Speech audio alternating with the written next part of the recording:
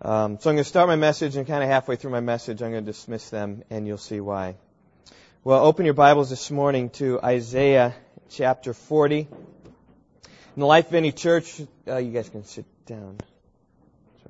Oh, you know what? How about the children go get notes? And I want your kids come on up and get notes. That's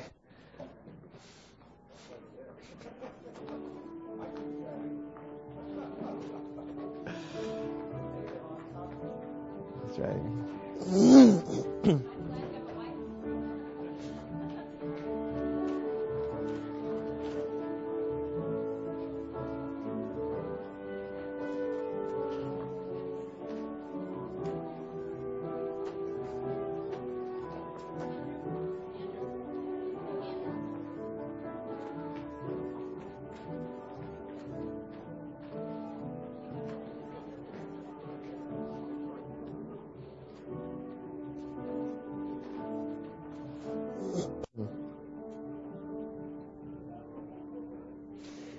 All right, now we can dismiss the musicians. All right. It's good for me too. I don't have everything under control. I try and whatever. Well, in the life of any church, there comes a time, and this time is periodic and often, that we always need to reorient ourselves to the basics of our faith. And this Sunday morning, and perhaps over the next several Sunday mornings, I want to help orient ourselves again to one of the most basic tenets of Christianity, which is the greatness of God. I want to reflect this morning upon the strength, the power, and the might of God, because we serve a great and awesome God. My aim this morning in my message is to blow your minds away. That's what I want to do. I want to blow your minds away. I want to see each of your heads like explode. My message this morning is entitled "The Greatness of God in the Stars." Introduce my topic. Isaiah 40 verse 26 is a great verse to introduce my topic this morning. Lift up your eyes and see. Lift up your eyes on high and see who has created these stars. The one who leads forth their host by number, He calls them all by name. Because of the greatness of His might and the strength of His power, not one of them is missing. I want to ask you a question this morning. Have you ever been away from the city someplace? There's no more city lights. You're out in the farm someplace, or maybe you're on vacation, or maybe you're out someplace, and you happen to be out there in the evening, and you look up, and you go like this. You say, see all these stars across the sky. What do you always say? Whoa! How many of you had that experience before? Good. And when you've had that experience, I bet that some of you have even called others to come along with you, right? This past week on vacation, there was a portion of time we're in California. I think the stars in California are more beautiful than the stars in Illinois. There's not the humidity in the air. There might be smog in LA, Doug, like Shanghai, but there's no humidity there, and so I think some of the stars are clearer there. There's a time where we took a little side trip to a camp, and I walked down past our cabin to see this clearing, and I went, what'd I say? I said, whoa! And so I went back and I grabbed Yvonne. I said, Yvonne, you've got to see this. Look at this. And we stood there for a while, so our eyes adjusted, and just said, wow, just the whole sky was just packed with these stars we hadn't seen before, because we can't see them here because it's too bright, or the humidity keeps it. It seemed to fill the whole sky. It's almost as if we could just reach out and touch those stars, is what it felt like. Well, in this verse, Isaiah 40 verse 26, we are told to go outside at night and lift up our eyes and to gaze into the heavens and to see the stars. But if you look closely, this verse in verse 26 tells us not to see the stars, but we're there to see beyond the stars. The stars are to stir our minds to think about the one who created the stars. We're to think about, as verse 26 says, the one who placed them in the heavens. We're to think about the one who led the stars, or leads the stars forth. We're to think about the one who's given names to all the stars. We're to think about the one who has so governed the universe that none of the stars are missing. Now, in Isaiah's day, this would have been an incredible thing. In his day, there were no city lights around at all to ever diminish the view of the heavens. Israel has a climate much like California, very arid, very dry, and the sky would have illumined greatly, and he would have seen that every day. He could have gone outside to everyone. They could have seen these incredible stars. So we look at the night sky in the earth. There are about 6,000 stars that we can see. That's both hemispheres. So in any given hemisphere, there are about 3,000 stars. And then on any given night, maybe about 1,500 stars that we can see throughout the course of a night with a naked eye. And when someone in Isaiah's day would have looked at the night sky, they would have seen these thousands of stars out there every night. And I'm sure that Isaiah would have said, "Whoa, look at these." And maybe drawn to worship. Maybe said something like, "Great is the Lord. He has named thousands of stars. He can keep 1,000 stars in His control. Not one of them is missing. What a great God we have, Israel." Now, we know a bit more about stars in our day than Isaiah knew in his day. One of the things that's really excited me about this verse is that this verse has a greater application to us today than it did to Isaiah's day, because we can see more stars today than Isaiah could see or even understand back then. Since the invention of the telescope in the 1600s, astronomers have discovered more and more stars in the sky. And it's not merely thousands of stars that God has created. He has created not 10,000s, not 100,000s, not millions, not billions of stars, not trillions of stars, not quadrillion of stars, not quintillion of stars. We know that He has created sextillions of stars and maybe septillions and maybe octillions. We just haven't created a telescope big enough to see. That's God. We ought to see Him and just say, wow. Now, at this point in my message, I really thought about trying to describe for you the stars. But it says here in verse 26 that we are commanded to lift up our eyes and see He who created the stars. Now, if we would all go outside and say, "Hey, everyone, let's lift up our eyes and see the stars," what would we see? We see one star. But with the advent of technology, today in this very room, we can see many stars. I want to show you a video. I know we normally don't do this, but we've shifted everything up. Right in the middle of my message, I'm showing a video. Okay, it's not the wave of where we're going, all right, but just as a unique opportunity for us here this morning. I want to show you a video. It's about 20 minutes long. It's entitled "Created Cosmos." It's created by an astrophysicist whose name is Jason Lisle, in conjunction with the Creation Museum in Petersburg, Kentucky. I've talked to you about it several times before. People come to this museum, and it really extols creation, is what it does. And the first place you go, you have an opportunity. You've got this planetarium, and you sit in there and you kind of lean back. And how many of you have been to the planetarium here? Okay, good. I know quite a few. I would encourage you to go and take a trip there. You lean back, and it shows this presentation of the stars and what it is. And I've got it on video today. So maybe some of you haven't been to this Creation Museum in Petersburg, but you've got it here today. Bought it from them, called them, asked permission to show it in church, and they said, absolutely, just go ahead and show it. We want to get the message out. It's the most important thing. Some of you have seen this video before. I've shown it at Flocks. I've shown it with the youth before. Some of you have seen it, but you know what? I've seen it dozens of times, and every time I think I learn just a little bit more. So I know if you've seen it, you've got more to learn. And I trust that as you see this, your mind will be blown. So this is about 20 minutes. After that time, I'll dismiss the kids. Maybe they've got some questions for the Iversons. They can answer some of those questions. And then we'll get back and we'll look into the Word. All right? So if we can hit the lights, Mark, that would be great. We can, let's see, here we go.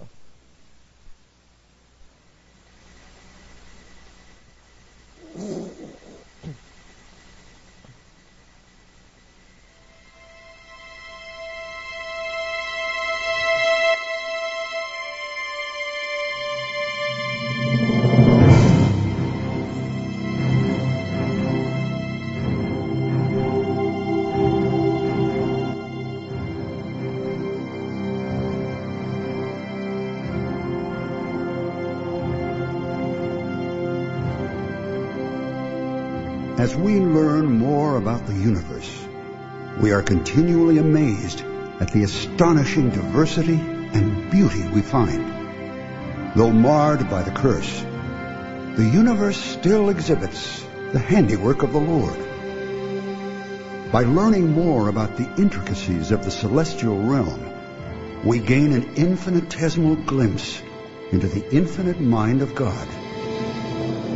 One extraordinary aspect of creation is the incredible range of sizes and distances we observe. The International Space Station orbits approximately 200 miles above the surface of the Earth. This is far higher than any aircraft, and yet it really isn't very far into space. The Earth itself is nearly 8,000 miles in diameter, and yet the expanse beyond extends to distances that we cannot truly comprehend. The space station and other man-made satellites represent only the surface of a celestial ocean.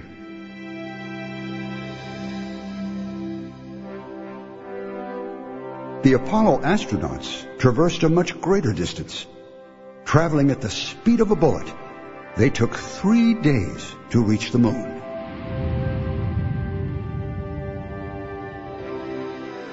The moon lies at an average distance of 240,000 miles from Earth. This is the farthest that human beings have traveled into space. Yet, the Earth's distance from the Sun is 400 times greater. The Earth orbits at an average distance of 93 million miles from the Sun. But the outer planets orbit at much greater distances. Neptune orbits 30 times farther from the Sun than Earth does. The dwarf worlds Pluto and Eris are even farther out. Their orbits do not lie in the same plane as the planets. The orbits of all the planets could be contained in a cube that is 6 billion miles on a side. Yet, the distance to the stars is far greater. The next nearest star system is Alpha Centauri. How many solar systems would fit between the Sun and Alpha Centauri? The answer is an astonishing 4,278. It is a distance that is almost impossible to imagine.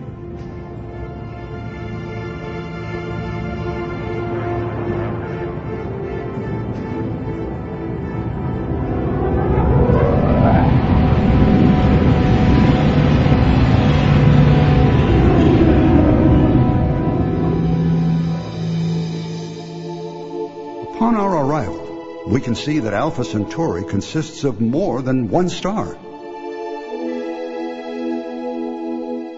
The combined light from these two stars appears as a single star in our night sky. Alpha Centauri A is the larger and brighter of these two stars. It is a glowing orb of hydrogen gas, very similar to the Sun, though slightly larger. Its surface temperature is around 6,000 degrees Celsius, the same as the Sun, and so it has a similar color. Alpha Centauri B is slightly smaller and cooler than the Sun. Alpha Centauri A and B orbit each other every 80 years. A third distant star of this system, called Proxima Centauri, is faintly visible.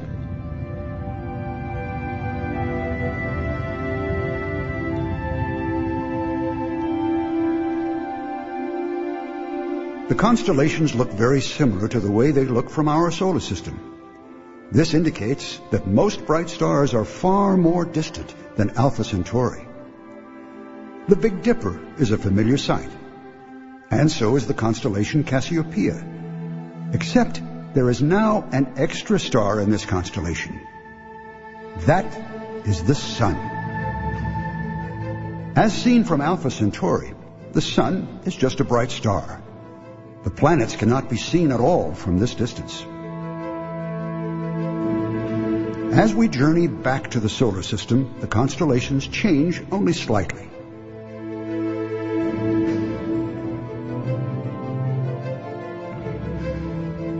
The Sun is over 100 times larger than Earth in diameter.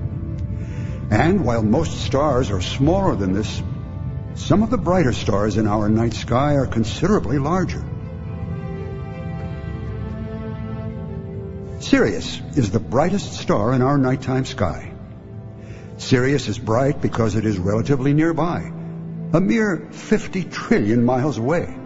It is almost twice the diameter of the Sun. The light blue color indicates that Sirius has a surface temperature of around 9,000 degrees Celsius.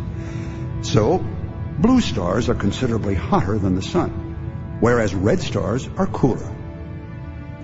Pollux is a member of the constellation Gemini. It is a giant star, nearly 10 times larger than the Sun in diameter. The constellation Orion is a familiar sight in our winter sky. It has a number of stars even larger than Pollux. The center star of Orion's belt is called Alnilam. It is a blue supergiant. 25 suns could be lined up across its disk.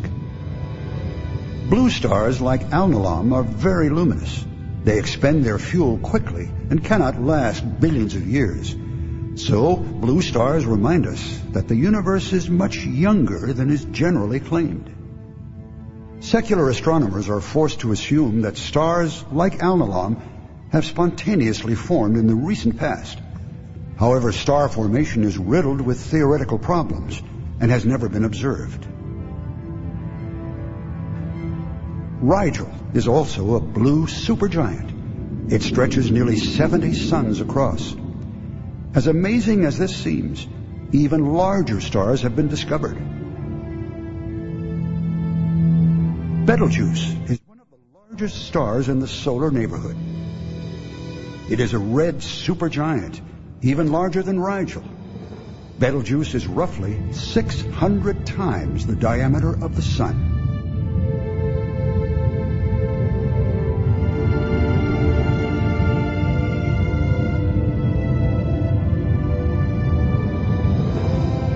If Betelgeuse were placed at the center of our solar system, we would be inside it. Betelgeuse would completely engulf the inner planets. The size of Betelgeuse pales in comparison to its distance from our planet. Astronomers often use the term light year when referring to stellar distances. A light year is a measure of distance, not time. 1 light year is roughly 6 trillion miles. Betelgeuse is over 400 light years away, or 2,400 trillion miles. Yet, it's one of the nearest of Orion's bright stars. Alnilam lies over 1,000 light years away. Now we will travel much deeper into space, several hundred light years toward Orion's belt. On our journey, we get a sense of the astonishing distance to these stars. The Hyades star cluster is visible on our right. We pass Bellatrix, the nearest of Orion's bright stars. Next out, Betelgeuse slowly drifts across the scene. A myriad of faint stars continually glides past our field of view. We are now roughly 400 light years away from home. As we pick up speed, we pass by Rigel and Saiph.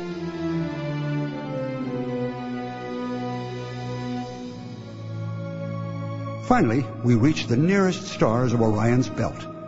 We have traveled a distance of 5 million billion miles into space. We glance back in the direction of the solar system. It is located here. However, the Sun could not be seen from this distance without a telescope. It is a humbling experience to think of our entire solar system reduced to an invisible point. The constellations are completely unrecognizable from this distance. Although many of the same stars are visible, they no longer connect in a way that makes sense. Since we define the constellations as seen from our solar system, they point the way home. And as we travel back to the Sun, they return to their familiar shapes.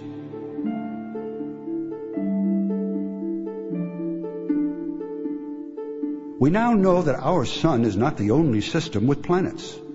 Astronomers have detected one or more planets around each one of the indicated stars. Several hundred extrasolar planets are now known to exist, and it seems likely that countless more remain undetected in the depths of space. In most cases, the planet itself cannot be seen directly. It is lost in the powerful glare of its host star.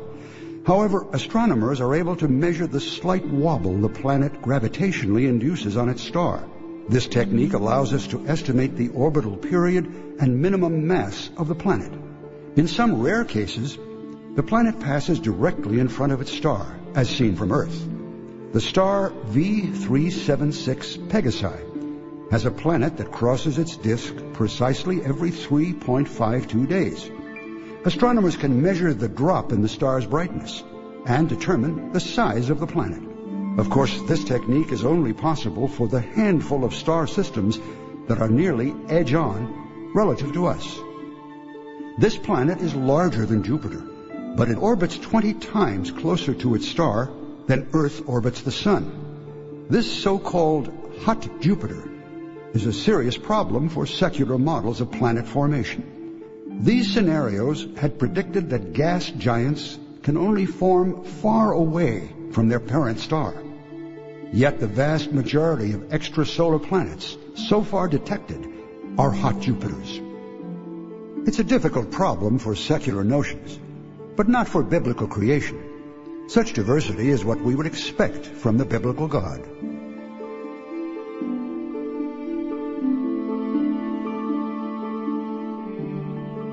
This is the Upsilon Andromedae system. It has 3 known planets. All 3 are larger than Jupiter and orbit remarkably close to their star. The innermost planet is estimated to be 20 times larger than Earth in diameter. Its proximity to the star makes its temperature over 1100 degrees Celsius.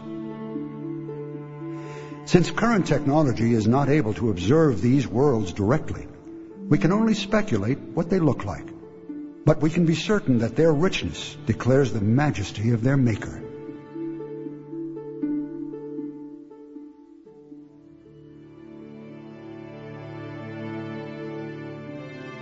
In addition to stars and planets, the universe contains nebulae. A nebula is a cloud of hydrogen and helium gas spread over a vast region of space. Many nebulae are very hot and give off light. They are some of the most colorful objects in the cosmos. Some nebulae are relatively small, produced by the ejected gas of a single star. These are called planetary nebulae because many of them are round and appear like an out-of-focus planet. Planetary nebulae are quite common. Other nebulae are much larger, spanning many light years. These amazing creations can rightly be called the artwork of God. Our summer evening sky contains a number of other objects called globular clusters. They're too faint to be detected with the unaided eye, but are easily seen in binoculars or a small telescope. The globular cluster M4 is found just to the right of the red star Antares. Through binoculars, M4 appears as a faint, fuzzy blur. However, a telescope reveals that this blur is the combined light of thousands of stars. This is the most distant object we've visited so far. M4 is 7,000 light years away from Earth. That's 40 million billion miles. This globular cluster contains roughly 100,000 stars, yet it is only 50 light years across. This incredibly dense star field would be a wonderful sight. In addition to these countless stars, M4 also contains a strange object called a pulsar. It is thought to be the crushed core of an exploded star. Powerful beams of radiation emanate from the star's magnetic poles. When a beam sweeps past our field of view, we perceive a bright flash. However, if our solar system were not in the path of the radiation beams, we would not detect these pulses. By measuring the precise timing of these pulses, astronomers have learned that this pulsar is orbited by a planet. As with all extrasolar planets, we can only guess how this planet may appear. The view from this world must be absolutely breathtaking. On the other hand, it would be difficult to see beyond this bright star field. If we lived in a globular star cluster, we might never know about the vast universe beyond. M4 is merely one of more than 100 globular clusters that belong to our galaxy.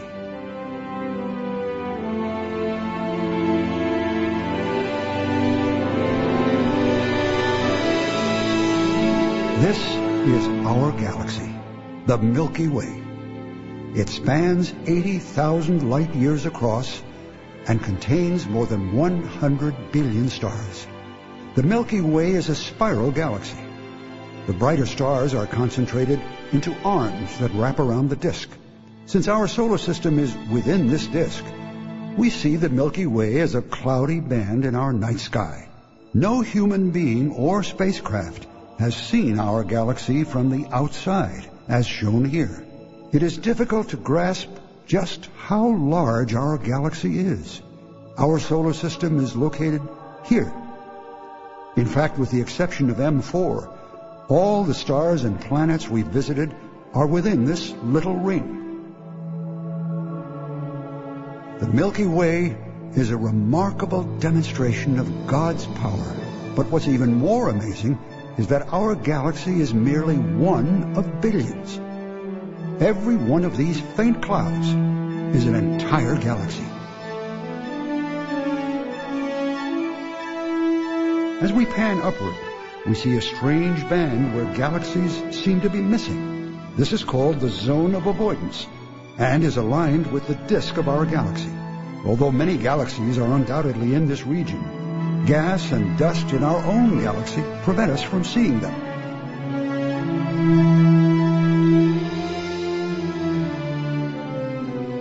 Further up, we see a massive grouping of galaxies called the Virgo cluster. It contains over 2,000 galaxies and is 50 million light years away from Earth. At the heart of the Virgo cluster lies the giant elliptical galaxy M87, which has over 1 trillion stars. Galaxies come in a variety of shapes and sizes. Each one is a glorious demonstration of God's limitless power. Critics of the Bible have suggested that it is impossible for the light from these galaxies to reach Earth in only 6,000 years. They claim that these galaxies prove the universe is billions of years old. But in fact, there are several different ways to get light to travel these distances in a short period of time. These include gravitational time dilation, alternate synchrony conventions, and others. In fact, spiral galaxies are a serious problem for the notion of billions of years. Their spiral arms contain vast numbers of blue stars, which cannot last billions of years. Also, spiral galaxies rotate differentially, meaning the inner portions rotate faster than the outer portions. So the spiral arms cannot last billions of years. They would be twisted beyond recognition. But it's not a problem for the biblical timescale. From the Virgo cluster, our entire galaxy appears as a grain of sand, lost in a vast ocean of galaxies. Yet the galaxies shown here are only a small portion of the cosmos. Beyond this distance, astronomers have cataloged only certain regions of the visible universe. At last, we begin to see the large-scale structure of the universe. The galaxies are organized into a complete tapestry of strings and voids. For clarity, only a few selected regions are shown here. This is the universe, or at least as much of it as our present understanding makes possible. Just imagine the power involved as all these galaxies leapt into existence at God's command. And yet the Bible describes the creation of all this with the single phrase, He made the stars also. The psalmist writes, "When I consider your heavens, the work of your fingers, the moon and the stars, which you have ordained, what is man that you are mindful of him, and the Son of Man that you visit him?"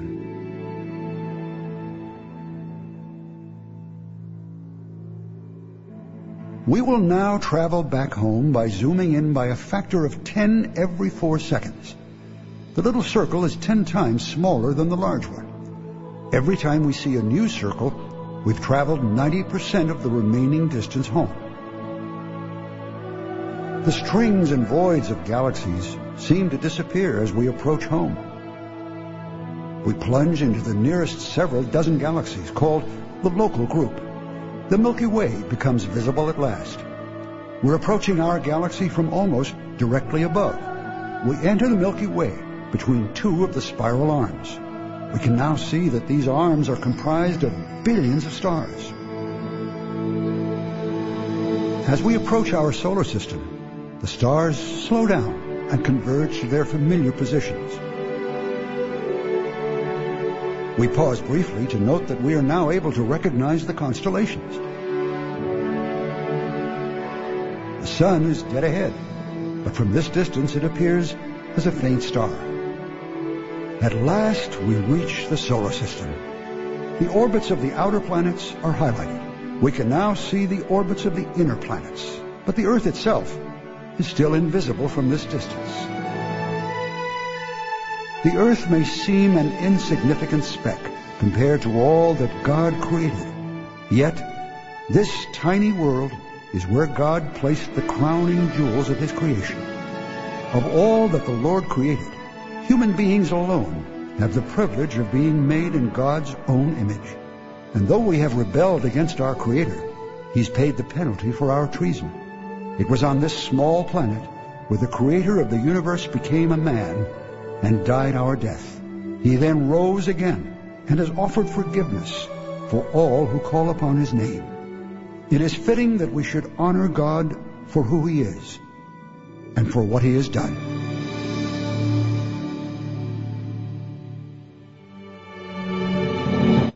I remember seeing this video for the first time, and I left that room and just felt small. You feel small this morning? Do you feel small? You know why? You're small. And God is huge. As I blow your minds today, I hope that I blow them so that you see God for how big He is. Let's pray and then we'll dismiss the kids. Lord, I pray as we would open your word and see more of what your word says of your greatness. May you show us how exalted you are. And may we in our own minds be greatly, greatly humbled. And may we bow our knee to Christ, who alone created everything, holds everything together, sustains everything. So I pray you'd help us in these next few moments to reflect upon you and your greatness, and may that merely be turned back to praise to you. I pray in Christ's name. Amen. All right, we're going to dismiss the kids who want to go to Children's Church now. We'll pause here briefly. You can still think about that video. All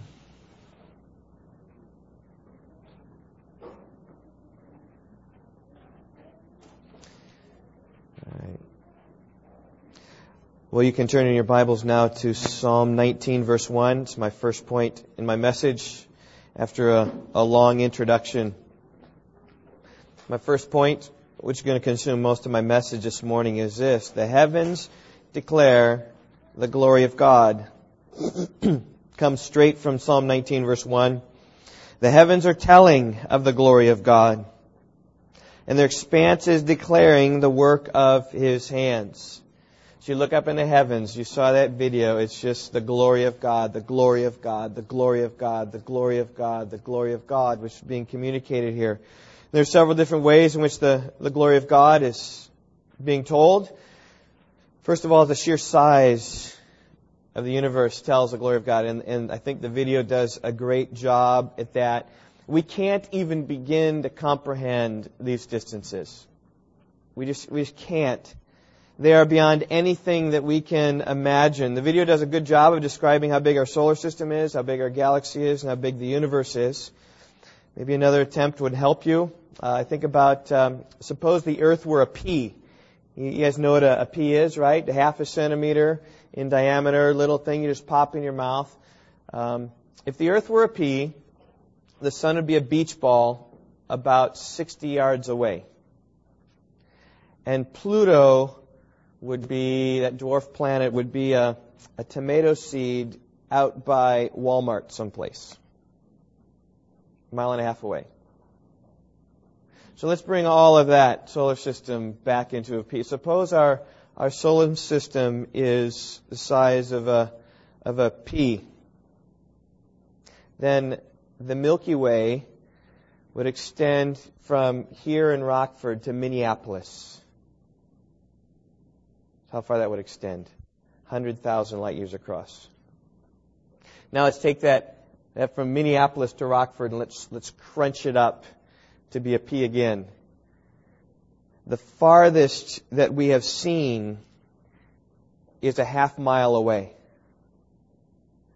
Some 13 billion light years away. It's the farthest galaxy we've seen. And as I said earlier, the problem isn't that there aren't more out there. The problem is we've not built a bigger telescope yet. I think as God sees the Hubble space telescope being created, he said, it's a good job. Nice try. Try again. So we try again, we'll see more. He says, I got more to show you. Keep learning. Keep growing. Get these telescopes bigger and bigger, and so you can see more and more of His glory. And that's all they do. They just point these things into the dark space, and they get them bigger, and they're like, whoa, there's some more there. The sheer size testifies to the glory of God. We have no idea where the universe ends, if it ends. Then Isaiah 40 verse 12, here's the astonishing verse that will show you how big God is. It says that God has marked the heavens by the span of His hand. That's God. The hand of God is big enough to measure the whole universe that we can't even think about how big it is. We can't even see. Much less you think about man-made objects. It said in the video that the farthest man has traveled is the moon. The farthest a man-made object has traveled, I think it's the Voyagers who are just now leaving the solar system. Maybe they left it 5 years ago, 10 years ago. Just leaving the solar system. They're shooting out some 10,000 miles an hour. And they just got past that. And they'll fly for a long time before they hit anything. That's the glory of God. I want it to sink in that God holds His hand and spans farther than we can see. It's God. The heavens declare the glory of God. Not only the size declare the glory of God, also the number of stars testify the glory of God. Our galaxy holds several 100 billion stars. Now, I don't even think that we understand how many a billion is. You know how long it would take for you to count to a billion? If you'd count one number a second, 1, 2, 3, 4, 5. 32 years later, 999,999,999, 1 billion. And we're talking hundreds of billions of stars in the Milky Way. And the Milky Way is one of hundreds of billions of galaxies. So if you do the math, you discover the universe contains more than 10 billion trillion stars. Now, do you have any idea how many a billion trillion is? Now, let's put it this way.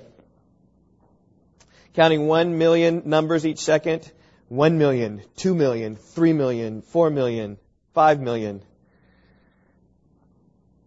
It would take 32 million years to count to a billion trillion, counting a million at a time. I mean, it's just astronomical how many stars there are. And then, according to Isaiah 40, verse 26, that we read earlier, it says, the Lord leads forth their host by number. He calls them all by name. Not one of them is missing. See, God doesn't merely number the stars. That would be an incredible feat in and of itself. But God names the stars. And there's a big difference between numbering and naming. How many of you can count to 100? Andrew, can you count to 100? Can you count to 1,000, Andrew? Maybe. Hannah, can you count to 1,000? No? Okay. 1,000. How many of you can count to 100,000? I think you probably all can. Let's think about 100 though. We got about maybe 100 people in this room. How many of you can name all the people in the room? Probably not. How many of you can name 100 people, just in general? I think a lot of you can. Maybe 1,000? Maybe 1,000. 100,000 people? I don't think any of us can name 100,000 people. It's way beyond our grasp. But think about this. God has named each of the sextillion stars in the universe. He's got a unique name for every single one of them.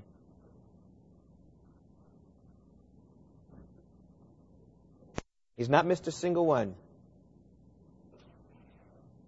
I want to read a quote for you from Sergei Brunier. Describe the process that astronomers went through when they tried to number the galaxies, let alone stars. Okay, galaxies, hundreds of billions of stars in each galaxy. Listen what he says. At one time, astronomers had an ambition to catalog all the galaxies. Charles Messier, Louis XV's astronomer, discovered about 60, and at the end of the 19th century, the Danish astronomer Johann Dreyer recorded nearly 10,000 after 3 decades of observations.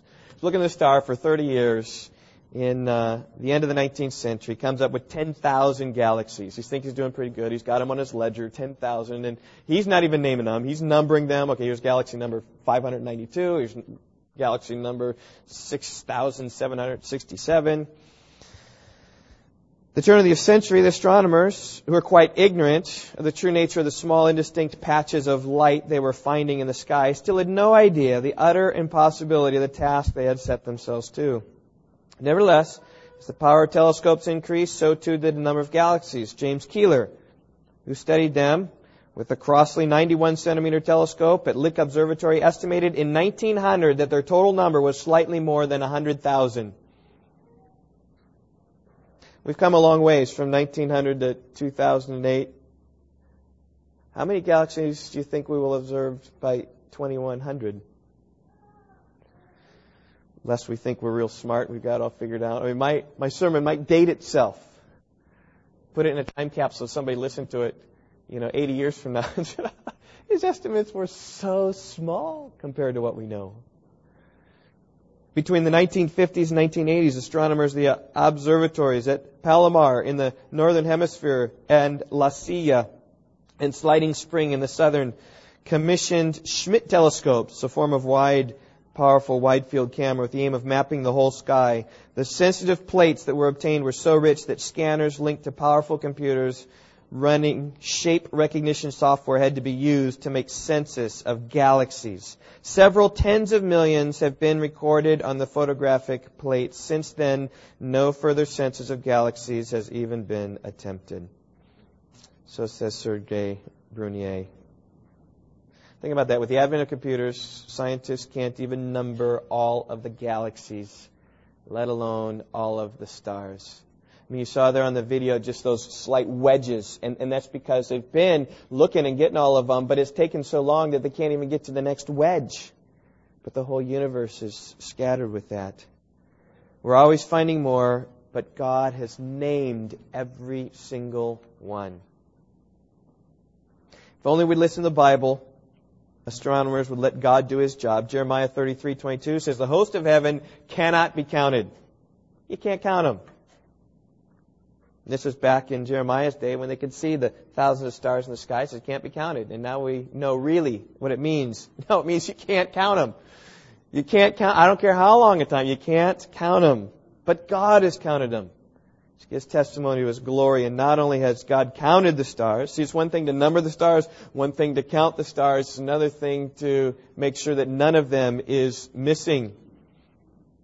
I have 5 kids in my family, and sometimes it's hard to make sure that not one of them is missing. Where did Stephanie go? But God has all these sextillion stars. Not one of them is missing. Think about the books in your home. How many do you have? How many books do you have in your home? 100 books maybe? 1,000 books?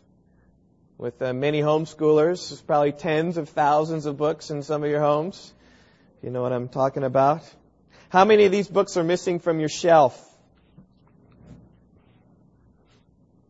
Charles Spurgeon, I remember, once said that books have wings. You loan them out and they fly away. Whenever you loan out a book, don't think about it as a loan. Think about it as a gift, because oftentimes not coming back.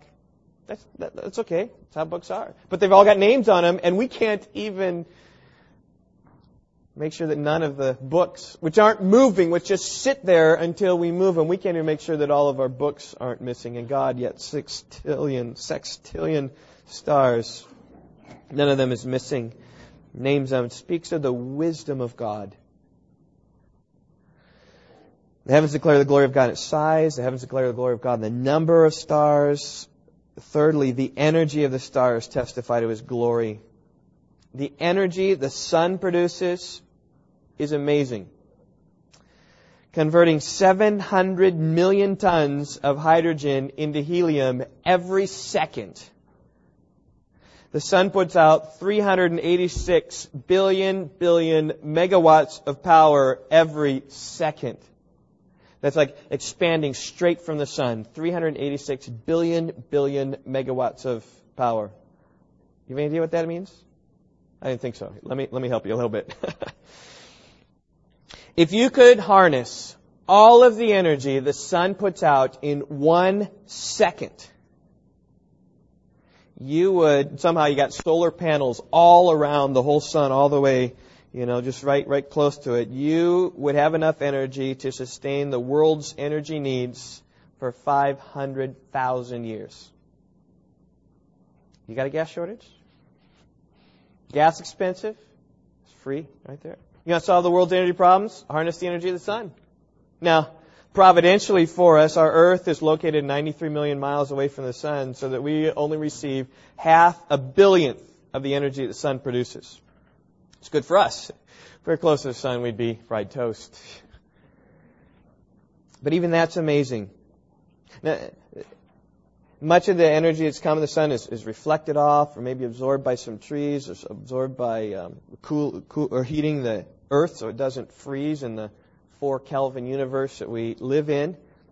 But even the energy that we receive, if you would somehow have solar collectors over the whole face of the Earth and be able to collect all the energy that's coming from the sun with losing none, in 15 minutes you'd meet the world's energy needs for another year.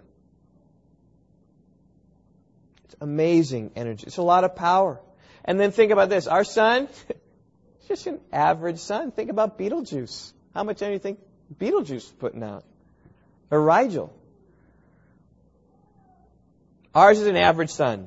Some are less powerful, some are more powerful. It's just average sun, average star in the universe. Now try to think about the energy produced by the stars in the Milky Way galaxy every second of every day. I mean, I can't describe how big that is. Hundreds of billions of stars putting out as much energy in a single second to support all of our energy needs for 500,000 years. We can't even begin to understand the energy contained in our galaxy, but our galaxy is only one of hundreds of billions of galaxies putting out similar amounts of energy every second of every day. Now think about the glory of God. You see how great God is when you realize that He created it all. He spoke it into existence. Psalm 33 verse 6, by the word of the Lord the heavens were made, and by the breath of His mouth all their host. Psalm 148 verse 5, He commanded and they were created. He just spoke it into existence. All this power, all this energy, which is beyond understanding. And you get a sense of the biblical account that the creation of the universe wasn't too difficult for God. I love the account in Genesis 1:16, describing the creation of the sun and the moon, and then He says, and He made the stars also. It's like, I'll just make the stars. In fact, Psalm 8 describes the heavens as the work of His fingers. What do you do with your fingers? You do delicate work, right? Like maybe writing a letter or a note. Or maybe fixing your glasses, right, with your fingers, some screw. Or maybe clipping your fingernails, right? You just real easy work. What do you do with your hands? With your hands, you do more difficult work. Like maybe cutting a piece of paper, like moving your mouse on a computer, maybe turning the pages of a book. That's what you do with your hands. With your arms, you do even more difficult work. You eat an apple with your arms. I mean, your fingers are involved in it, but you're bringing it all up. You put on your clothes. You open a jar of food with your arms. What do you do with your legs? Well, you mow the lawn with your legs, or if you've learned well, you lift furniture with your legs, not your back, right? You take a walk. You go someplace with your legs. You walk next door. But when God made the universe, He didn't use His legs, didn't use His arms, didn't use His hands. He used His fingers to create the universe. Jeremiah 32, verse 17, you made the heavens and earth. Nothing is too difficult for you. When Job speaks in Job 26 about how God hangs the earth on nothing, he says He obscures the face of the full moon. He described that whole creation process of everything as the fringes of His ways. Just like the very edge of His ways. The heavens declare the glory of God. And the more we learn of the heavens, the more we learn of God's glory. The size of the heavens declare His glory. The number of stars display His glory. The power of God is displayed in the energy of the stars. And we could go on and on and on. I've not said anything about the beauty of God. Those nebulae are fantastic that you saw. The different constellations, the shapes of the galaxies, they're beautiful. Go on the website, Hubble Telescope. You can just click that. I was clicking there last night just saying, wow, this is really cool. And you see all these pictures of all these galaxies. And I was telling Yvonne last night, one thing's really cool is that you pull up this picture of this galaxy, and it says, here's the galaxy. It describes it a little bit. And there's a star and a star and a star from our own galaxy in order to get out there. And then it zooms into this little part over here, and there are like several other galaxies there that you could potentially take a close picture of them and take another close picture of others. And the galaxies are beautiful. The spiral galaxies, there's a sombrero galaxy, there's an hourglass galaxy. There's all these different shapes of galaxies. They're beautiful. I've spoken nothing of the beauty of God, which exalts His glory. I've spoken nothing of the goodness of God, the way that He's provided us light for the day, light for the night, how we measure time by the sun, measure the months by the moon. We can travel the earth by the stars they did in the early days, finding the North Star, taking their sextants out. That's the goodness of God providing stars for us. Not living in a globular cluster. So we'd be, inundated by the radiation.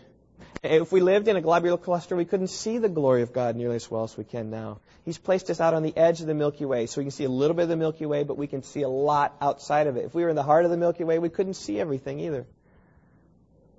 It's the goodness of God to tell us of Him. It says nothing about the wisdom of God, placing us perfectly in our solar system and our galaxy. Say nothing about the righteousness of God. Psalm 50 verse 6 says, the heavens declare His righteousness. There's just something about the heavens that declare how pure and right and holy God is. Everything in the heavens declares the glory of God. And if I would try harder, I would just fail in communicating everything. In fact, it's impossible for anyone to exhaust the glory of God as demonstrated in the heavens. Because as Psalm 113 says, His glory is above the heavens. In other words, I think that means that you take all the heavens and everything that we've been talking about and that has begun to describe the glory of God, because the glory of God is above the heavens. You need to get beyond the heavens to grasp His glory. And would you create a super telescope and see beyond that? Still not going to be enough, because God's still above the heavens. Job said it well in Job 9, where he speaks of the God as the one who commanded the sun not to shine and sets a seal upon the stars, who alone stretches out the heavens and tramples down the waves of the sea, who makes the Bear, Orion, and the Pleiades, talking about the constellations. Job 9 speaks of constellations in the chambers of the south, who does great things unfathomable and works wonders without number. God does great things unfathomable. He works wonders without number. We can't understand. Unfathomable means we can't understand it. And that's what God has done. He's worked things we can't understand. And so I ask you today, what should be your response to these things? It ought to be just worship of our great God. Several times in the Psalms we hear the refrain. Psalm 48 verse 1, Psalm 96 verse 4, Psalm 145 verse 3. Great is the Lord and greatly to be praised. God is great, and as great as God is, He is greatly to be praised. In other words, our praise of Him ought to be in direct relation to His greatness. The greater the Lord, the greater is the praise due His name. It's like a majestic thing in creation. Why is it that we lift up Mount Everest higher than anything else? Because it's the highest mountains. Mount Shasta and Mount Lassen and Mount McKinley. I mean, those we lift up. But greatly to be praised is the highest of mountains. Greatly to be praised is the biggest of gorges. That's why the Grand Canyon, the biggest, gets the greatest praise. And so also, God is great. He is greatly to be praised. And seeing the size of your God this morning ought to stir your heart to worship Him afresh with all your heart, and with all your soul, and with all your mind. At the end of my message this morning, we're going to have an extended time of worship. We've only sung a little bit before, but I want us to respond to worship. It'll be a great opportunity for you. And a lot of the songs just speak about the greatness, the size, the awesomeness of God. But before we reach that time, I have one more point, which, you know what? It's going to stir your heart even more. Psalm 103, verse 11. This is my second point. Not only do the heavens declare the glory of God, the heavens also measure the love of God. This verse ought to take everything I've said this morning, everything on that video, and turn it into amazement of His love. You ready? Psalm 103, verse 11. For as high as the heavens are above the earth, so great is His loving kindness toward those who fear Him. The heavens are high above the earth, aren't they? And as high as the heavens are above the earth, so great is His loving kindness to those who fear Him. This morning we've seen the heights of heaven. They're incredible. We've seen no end to their height. They keep going and going and going and going as if there is no limit. And listen, church family, the appropriate conclusion from Psalm 103 verse 11 is this: so also is God's love. It keeps going and going and going and going. It measures high. And I say this, just as it is impossible to fully comprehend the magnitude of the heavens, so also it is impossible to comprehend the magnitude of God's love. Louis Giglio calls this astronomical grace. Astronomical grace has come to us. Now listen, there's no inherent reason why God has to love us. The psalmist asked in Psalm 8, when I consider your heavens, like we've done this morning, and when I consider the work of your fingers, the moon and all the stars which you have ordained, what is man that you take thought of him, and the son of man that you care for him? But he does. What is man? But you do. And His love isn't a small love. His love is a great love. It's an astronomical love. If you go away from my message this morning, remember anything, I want you to feel small. Because we are small. We are really, really, really small. But that doesn't mean you're insignificant. The promise of Psalm 103 verse 11 is that God's love is of the same magnitude as His heavens are above the earth. You've seen the heights of His heaven. I say believe the heights of His love. And where do we have difficulty believing the heights of His love? Forgiveness of our sins. We say, no, I've sinned too bad. No, you know what? His loving kindness extends in Christ. He's forgiven all our transgressions. The love of God is great. Could we with ink the ocean fill, were all the skies of parchment made? Were every blade of grass a quill, and every man a scribe by trade? To write the love of God to man would drain the ocean dry. Nor could the scroll contain the whole, though stretched from sky to sky. It is unbelievable when you realize that God's love to us, we who play a small part on an insignificant planet, a small solar system, in an average galaxy, in a huge universe, it is really beyond our wildest dreams. You know, God became like us. It says in Philippians 2 that though Christ highly exalted, He humbled Himself to come a man upon the earth. And how much did God have to humble Himself to come to earth? He spans the earth like this. He said, spans the heavens like this. Says, that planet there, I'm going to come and be a speck on that planet. And then not only be a speck, but be a despised speck for rebel worms who hated God. He came and took our punishment in His place. Do you believe it? Do you believe it? He can save the worst of sinners like Manasseh and Saul. He can save any of us here in this room. I don't care what sin you've committed. He can save you. But there's a warning here, verse 11.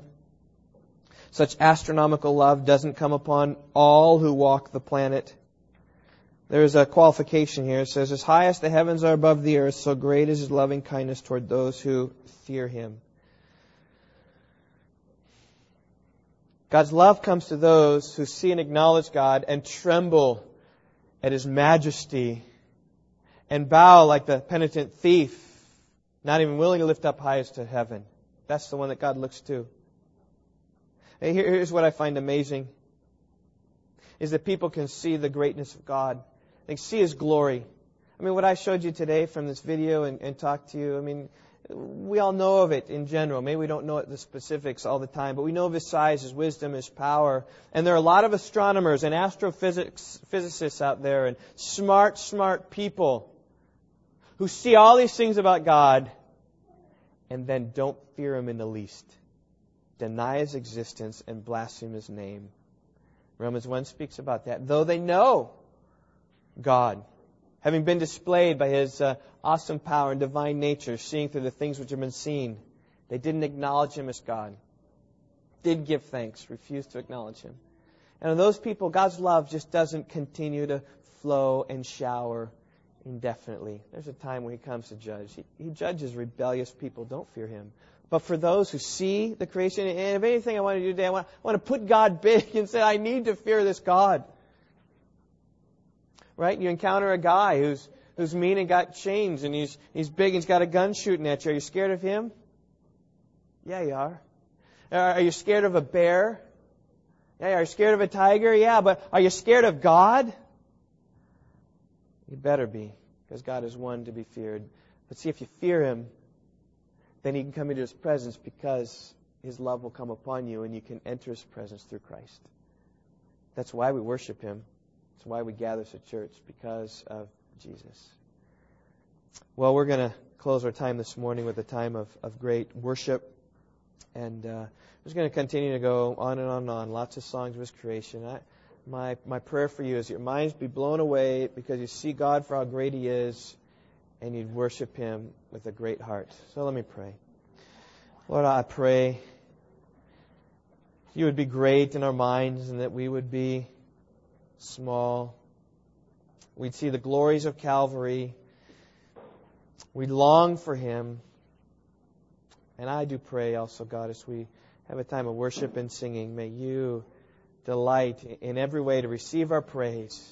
I pray even this might be a special time, just because we've been able to see You more clearly this morning, perhaps than other Sunday mornings, to really worship You from the wholeness and depths of our heart because of how great You are. I pray that we would realize and understand that as high as the heavens are above the earth, so great is His love towards those who fear Him.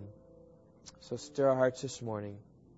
We love You and trust You. In Christ's name, amen.